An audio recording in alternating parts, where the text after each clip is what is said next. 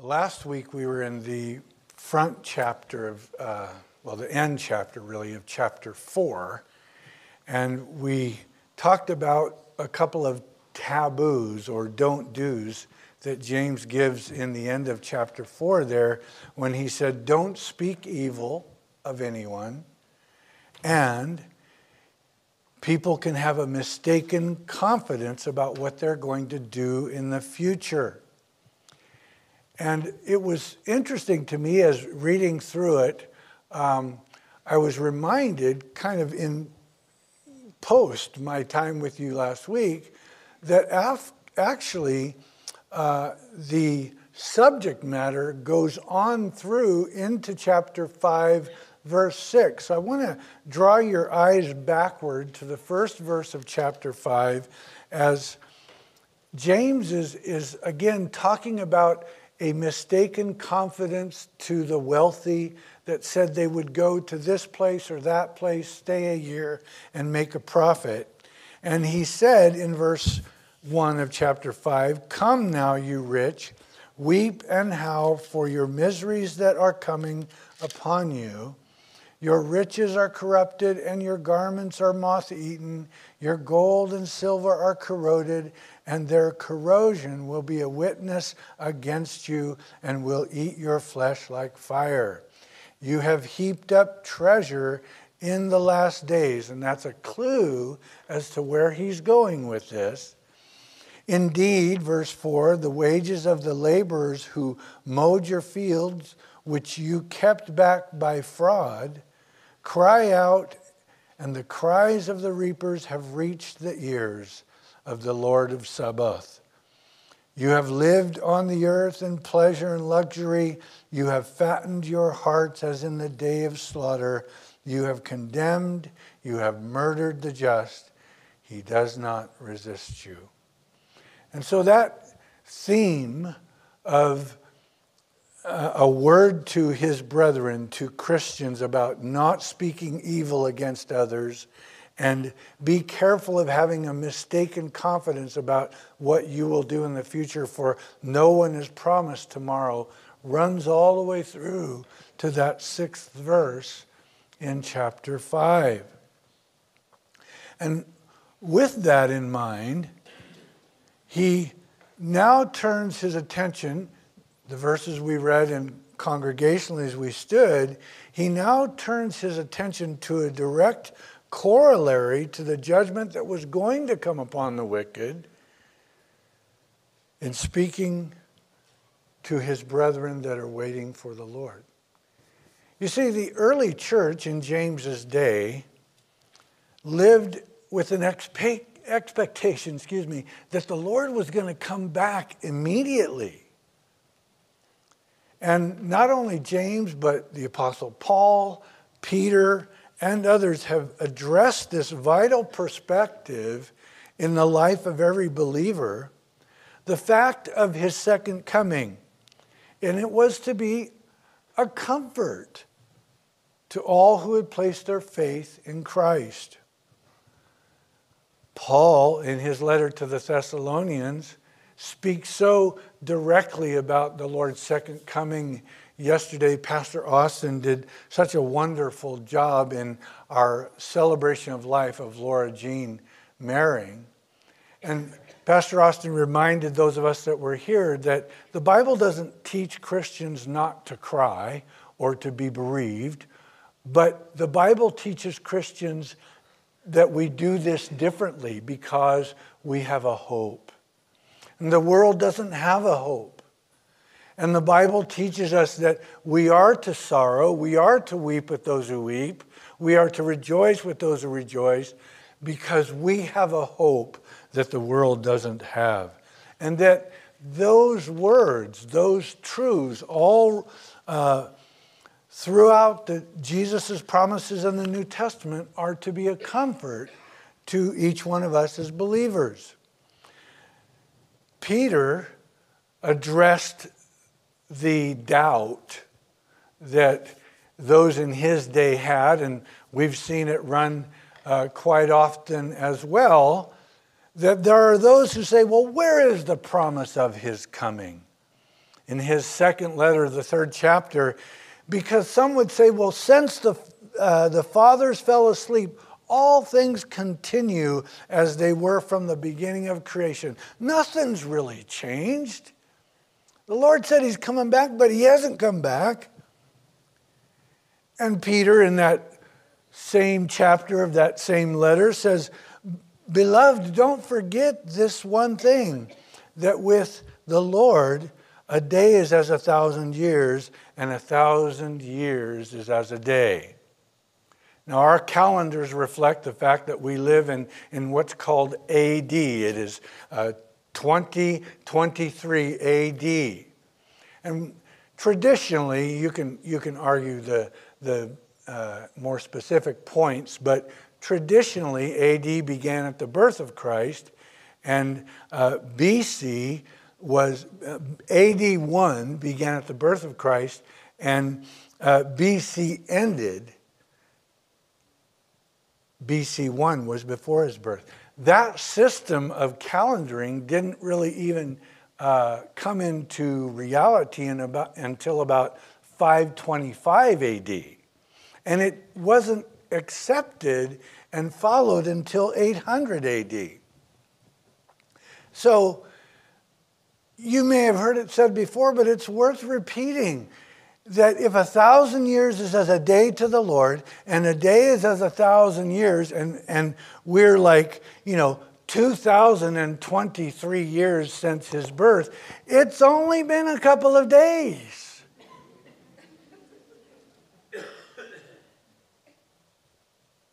In the economy of God, the return of Christ, it's just been a couple of days.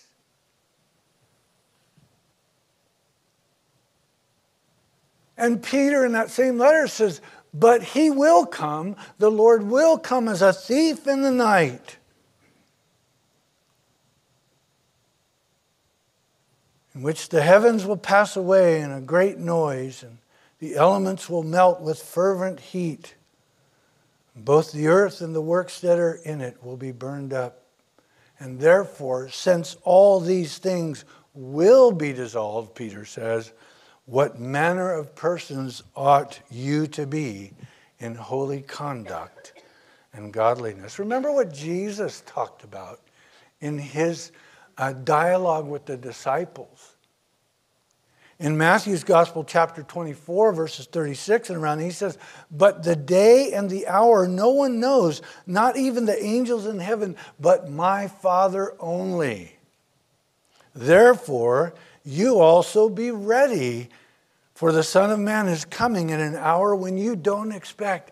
In other words, it's not even in my registration determined. It's for the Father to determine that, okay, that is enough. Son, go back. And somewhere in that process, as the book of Romans tells us, chapter 11, verse 25, that the fullness of Gentiles will have come in. The last Gentile believer will give their life to the Lord, and the Father will say, now. And so each generation really is to live in the expectation of the Lord's return. And James writes, in the final portion of his letter, he writes regarding the coming of the Lord. And he gives, what I've entitled this morning's message, is 2 essentials regarding the coming of the Lord. He gives 2 essentials.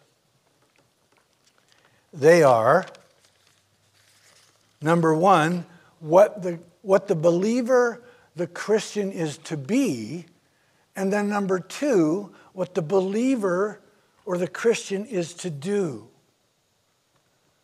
What we are to be and what we are to do. And so I want to take them in that order this morning. As we look again at verse 7 and 8, it's clear that he says, therefore, be patient, brethren, until the coming of the Lord. See how the farmer waits. And so what he's saying to those believers that were going to read his letter, to those that it would circulate throughout the church, he was saying to them the first essential regarding the coming of the Lord is to wait patiently. And you might say this morning, well, okay, I've been waiting a long time. When's he coming back?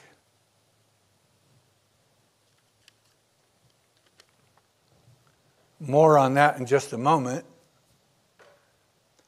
Because in the New Testament, there are 3 different words that describe the coming of the Lord. And I think if you're taking note this morning, it's certainly worth taking. 3 different Greek words that describe the coming of the Lord.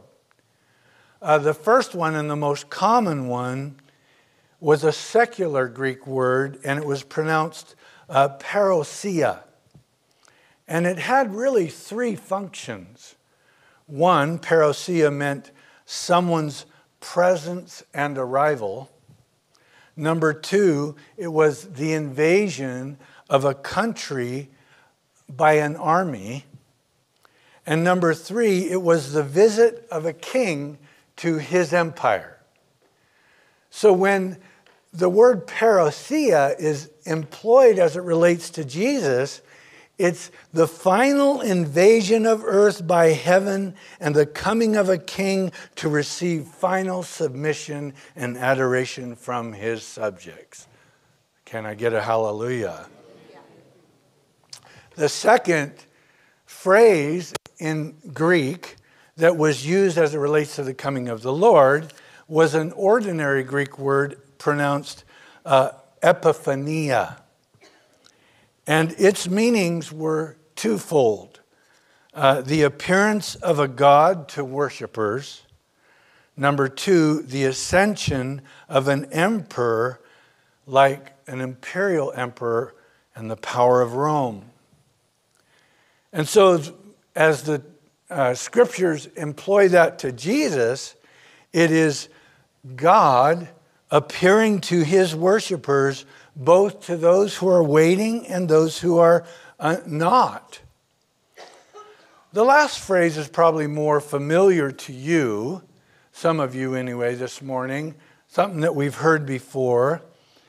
It is an ordinary Greek word, and it was pronounced apocalypsis, and it means the unveiling. And we find that word, of course, in Revelation, the apocalypsis or unveiling of Jesus Christ. And so as you apply that to Jesus, he is unveiled in all of his glory and his power to men and women. And so Peter, in his letter to his readers, says that the day is definitely coming, whereas James says, here's what you're to be until that time comes. You are to be patiently waiting. And you say, well, I have been waiting. And the Lord would respond, yeah, I waited for you. There are other souls out there that are as valuable to me as you are and were. And I'm working on them. My spirit is in the world, convicting of sin and judgment, of the judgment to come. So, hold on. Yesterday, it was incredible. One of Laura Jean Maring's best friends, named Helen, said that when Laura Jean was young, her sister, she was a very nice girl, Laura Jean. And her sister had said to her, Laura Jean, you need to get saved. And Laura Jean said, well, I haven't really done much wrong in my life. What am I to get saved from? And Helen yesterday says, I hope I have this boldness one day. Helen is 83. She's known Laura Jean a long time. And she said that Laura Jean's sister said, from hell.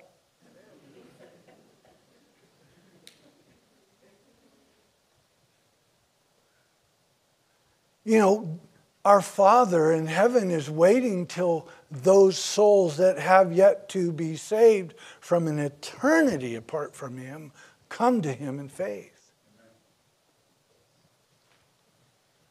And so you and I, ushered into the kingdom of God by His grace and His mercies, we're to be patiently waiting. How do we flesh that out?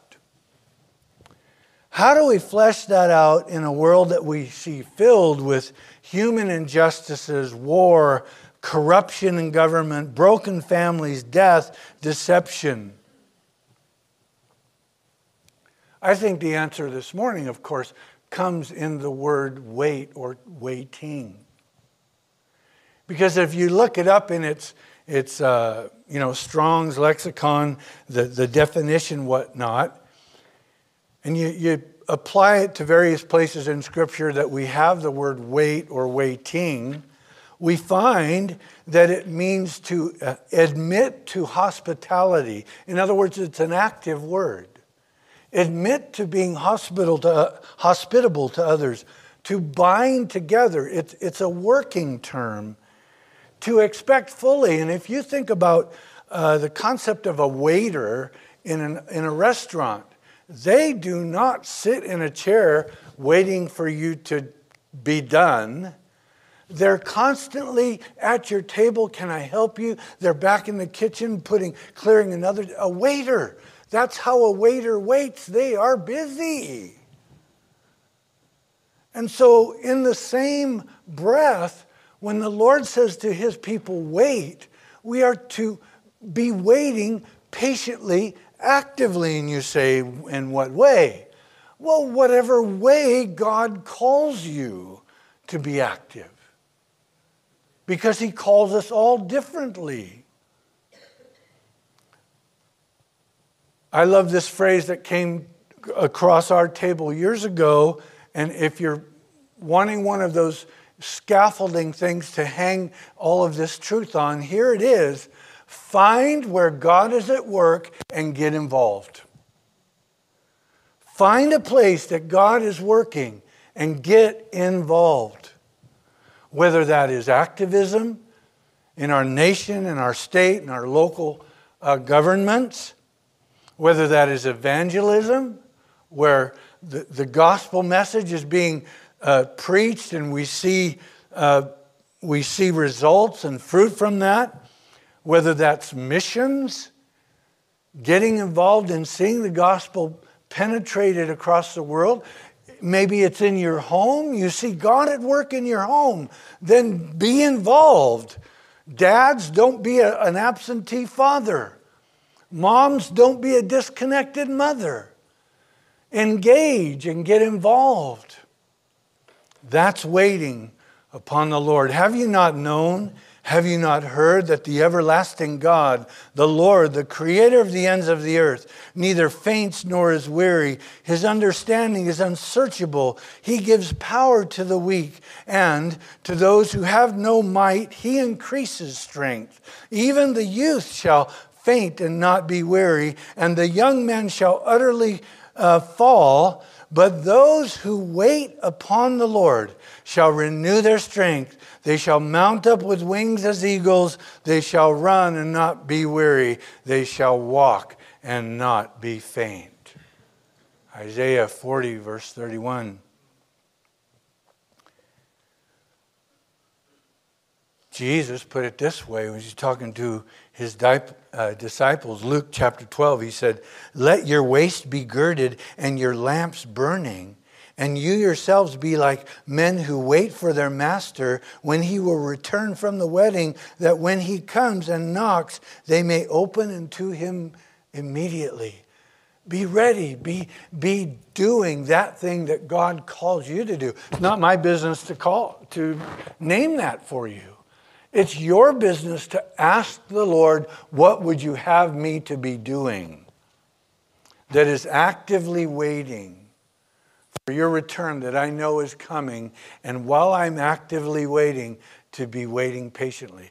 It is a delicate balance between getting, consumed by a work of the Lord, and remembering that, no, I'm to be patient as I wait.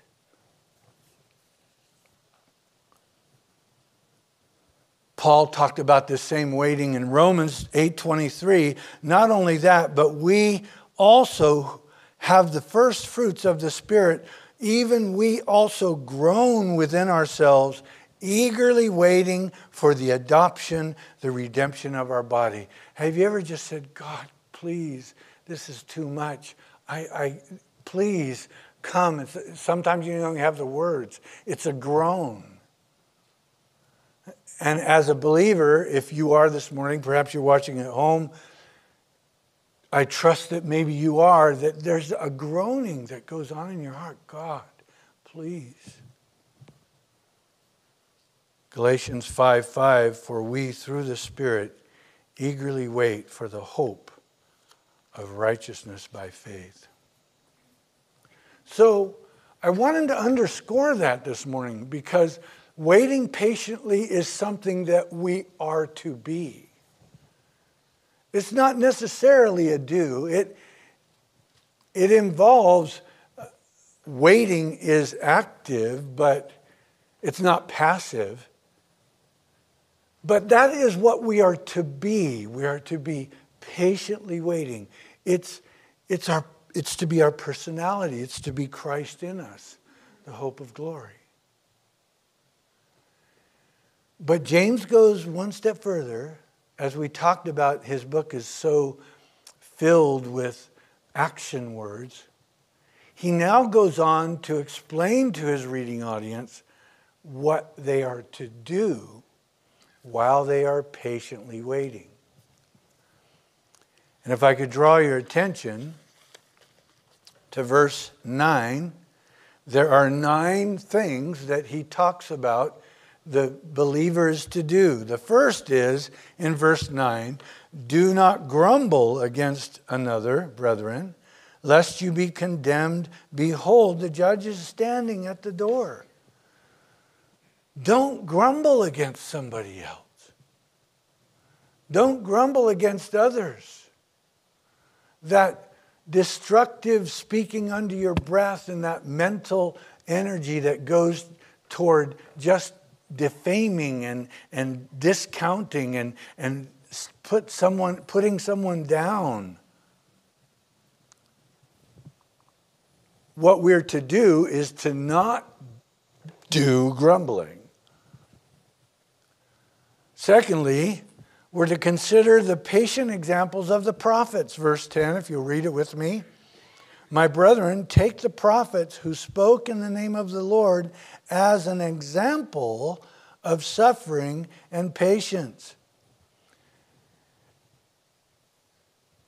Look at those prophets. I mean, we have minor prophets, major prophets, the former and latter. The minor prophets, of course, Hosea, Joel, Amos, Obadiah, Jonah, Micah, Nahum, Habakkuk, Zephaniah, Haggai, Zechariah, and Malachi. If you spend time getting to know those guys and what their lives were all about, you won't have time to not be waiting patiently for the Lord. Their example is overwhelming. The major prophets, Isaiah, Jeremiah, Ezekiel, called to phenomenal things and yet given the power by the Spirit of God to wait until those things came to be. Thirdly, remember the Lord is compassionate. Verse 11, beautiful verse. He says, indeed, we count them blessed who endure.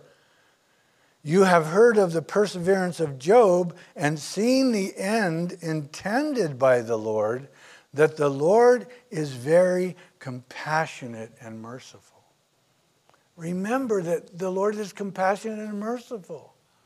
Some of us that are going through our Bible just started the book of Job, and you know what an amazing and deep and somewhat hard to reconcile and get all the gist of. I mean, it is a human illustration of the sovereignty of God. But in the end, we see that the Lord is compassionate and merciful. So what are we to do while we're being patient and waiting patiently? We are to be compassionate and merciful.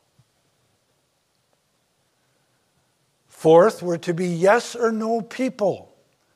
Verse 12, he says, above all, my brethren, do not swear either by heaven or by earth or with any other oath, but let your yes be yes and your no be no, lest you fall into judgment. Pastor, what does he mean by that? I don't have a definitive answer because I found myself just recently, someone asked a very deep question. We were talking on the phone, and I said, well, that's a yes and no question. And yet, in the truth of that, there's an application where your yes is yes and your no is no. In other words, don't waver between two sides, between two ways, between two opinions. Let your yes be yes and your no be no. Sometimes that no is a line that you won't cross. Sometimes that yes is a fact of eternality that you do believe. 5, the fifth thing James talks about is prayer, which would seem very natural, right? In verse 13, he says, is anyone among you suffering? Let him pray. Stop right there. So that's okay. I think all of us this morning would probably say, while I'm patiently waiting for the Lord to return, I will pray. Not a huge, new revelation to anybody here this morning, right? In fact, many of you are engaged in that lifestyle of prayer. Love our women's ministry prayer on Tuesday morning, men's ministry prayer on Wednesday mornings, Sunday morning men's praying in the office, and all that goes on throughout the week with a lot of you servants of God, just praying. But James says there's a sixth thing that goes along with that. In the same verse 13, he says, and is anyone cheerful? Let him sing psalms. Or, if you're taking note, let him or her worship. Let him or her worship. In other words, one of the things that the believer is to do while they're patiently waiting for the Lord to return is to be engaged in the act of worship. And this is something that strikes so close to my own heart and my ministry. I've been a worship leader for, a long time. What do I mean by a worship leader? Well, I remember years ago I was attending a Foursquare church, and I had just recently given my life to the Lord. And Pastor Don Levy and Dolores down in Lodi, and I was so new and green in the Lord, and I remember him saying to me, you should lead us in worship. And I said, what is that? What do you mean? He says, and he handed me a hymnal, and he said, just lead us in song.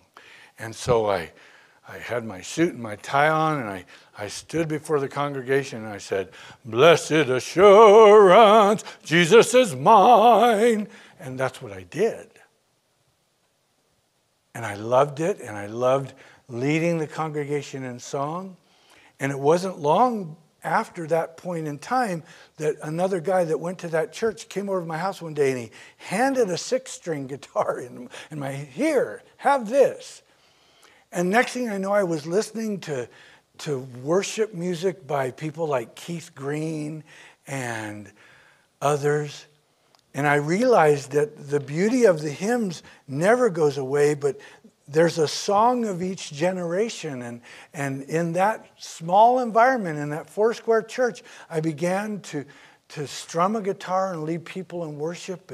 Ended up being a worship leader at Calvary Chapel over in Amador County. Led some acts of worship down in Costa Mesa. Came here to Valley Springs, and the rest you know about. And it's always been my joy to raise up other worship leaders. It's such a joy having Teresa lead us in worship. And now Chad's up here and he's in the front. He's like, very tenderly strumming. And he's going to be a front guy. I just know it. Raising others up. Why? Because, man, to get lost in worship, you know what the word means in the New Testament, right? Right? You've heard me say it before. It's a combination of two Greek words, pros, which means forward, kuneo, which is a kiss. So worship in the New Testament, proskuneo, is throwing a forward kiss to God. And what a better way to wait for him to come. No better way. Don't grumble. Consider the example of the prophets. Remember the Lord's compassionate. Be yes or no people. Pray, worship. Seventh, he says, call for others to pray for you. Verse 14 and 15, he says, is anyone sick among you? Is anyone among you sick? Let him call for the elders of the church and let them pray over him, anointing him with oil in the name of the Lord. And I will tell you simply this, that doesn't happen very often. Where someone will actually call a leader in the church and say, will you come over and pray for me? I'm not feeling well. Now, that doesn't mean that that's the only way to pray for someone who's sick. We pray for people all the time who have been ill. You pray for them over the phone. You pray for them in a prayer group. But there is a biblical dynamic in calling for an elder to come over and pray for you. I remember when I was in the hospital, I didn't call Gino, but Gino and Joe showed up to anoint me with, he said, I'm going to anoint you with the Italian oil. It's the sweat on my hands. I loved that. Call for others to pray for us. Number 8, be willing to share your faults with others for the purpose of prayer. Verse 16 and 18, he says, confess your trespasses to one another and pray for one another that you may be healed. The effective, fervent prayer of a righteous man avails much.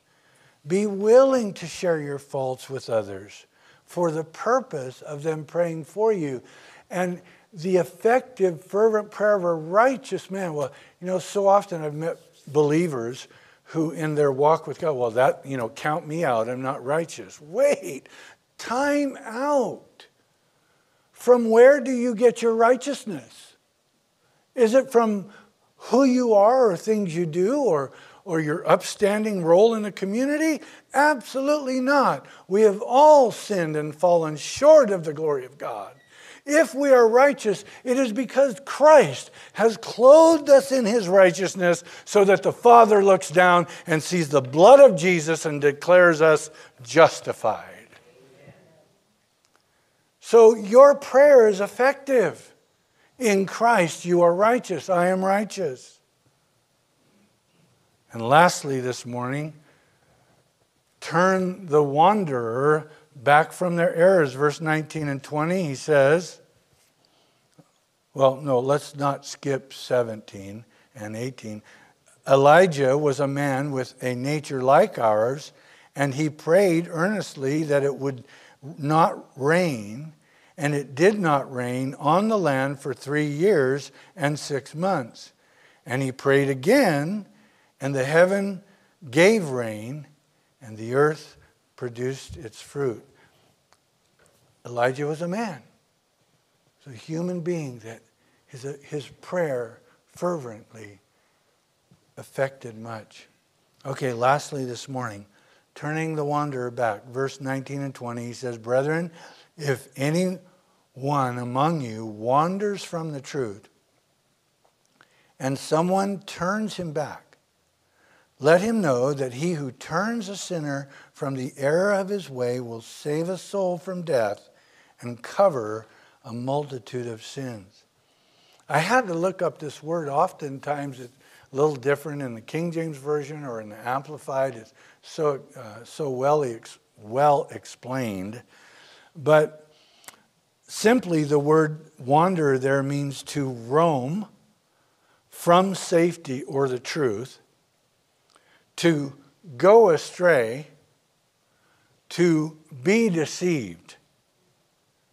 And when the Scripture, the Holy Spirit employs the word turn, that King James uses the word convert. So as we parenthetically put this together, he's saying if you as a believer see someone that's starting to roam from a safe place in Christ, that they're starting to mix truth with lie, truth with error, and they're going astray. Why? Because they're little by little getting deceived about what the truth of the Word of God is, that we are to go to them.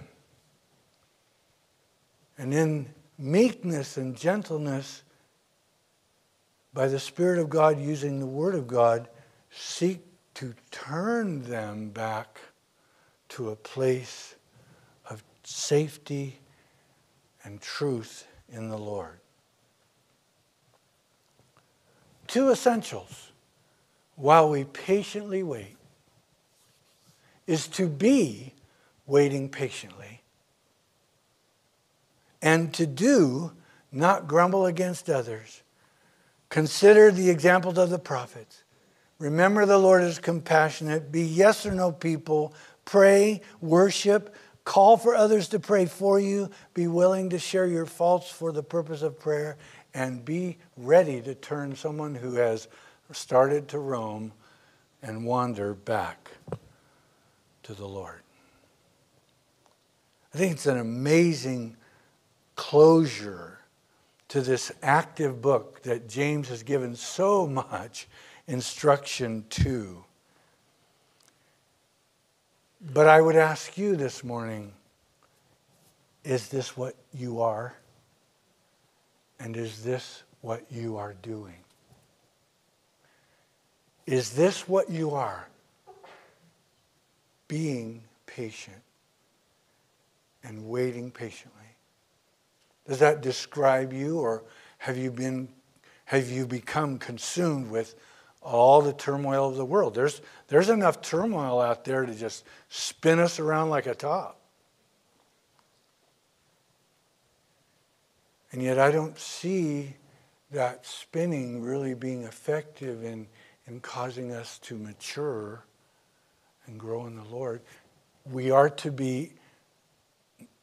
know, we're to be knowledgeable, we're to be waiting patiently with an active waiting, but to not be so consumed by the action that we've no longer become patient. Is that you?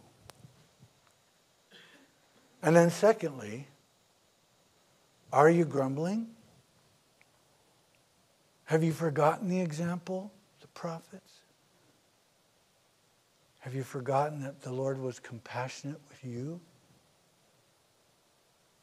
Have you begun to flip-flop from one side to another when He wants us to be firm in our yes and firm in our no? Are you a praying individual, a worshiping individual? Will you call elders to pray for you? Maybe someone this morning. Step forward after. Are you willing to share your faults with others and drop that wall and become transparent so that others in the body of Christ can pray for you? Maybe you have certain individuals that you're closer to. The Lord is calling us to that through his word this morning, and that we might turn those who have wandered back to him. Will you join me as we close in prayer? Teresa, will you come? Chad? Jen? We'll have them repeat Refiner's Fire in closing, but join me in prayer, will you? Lord, we see these words. We read these words. We hear these words spoken to us, and we recognize that these words are yours.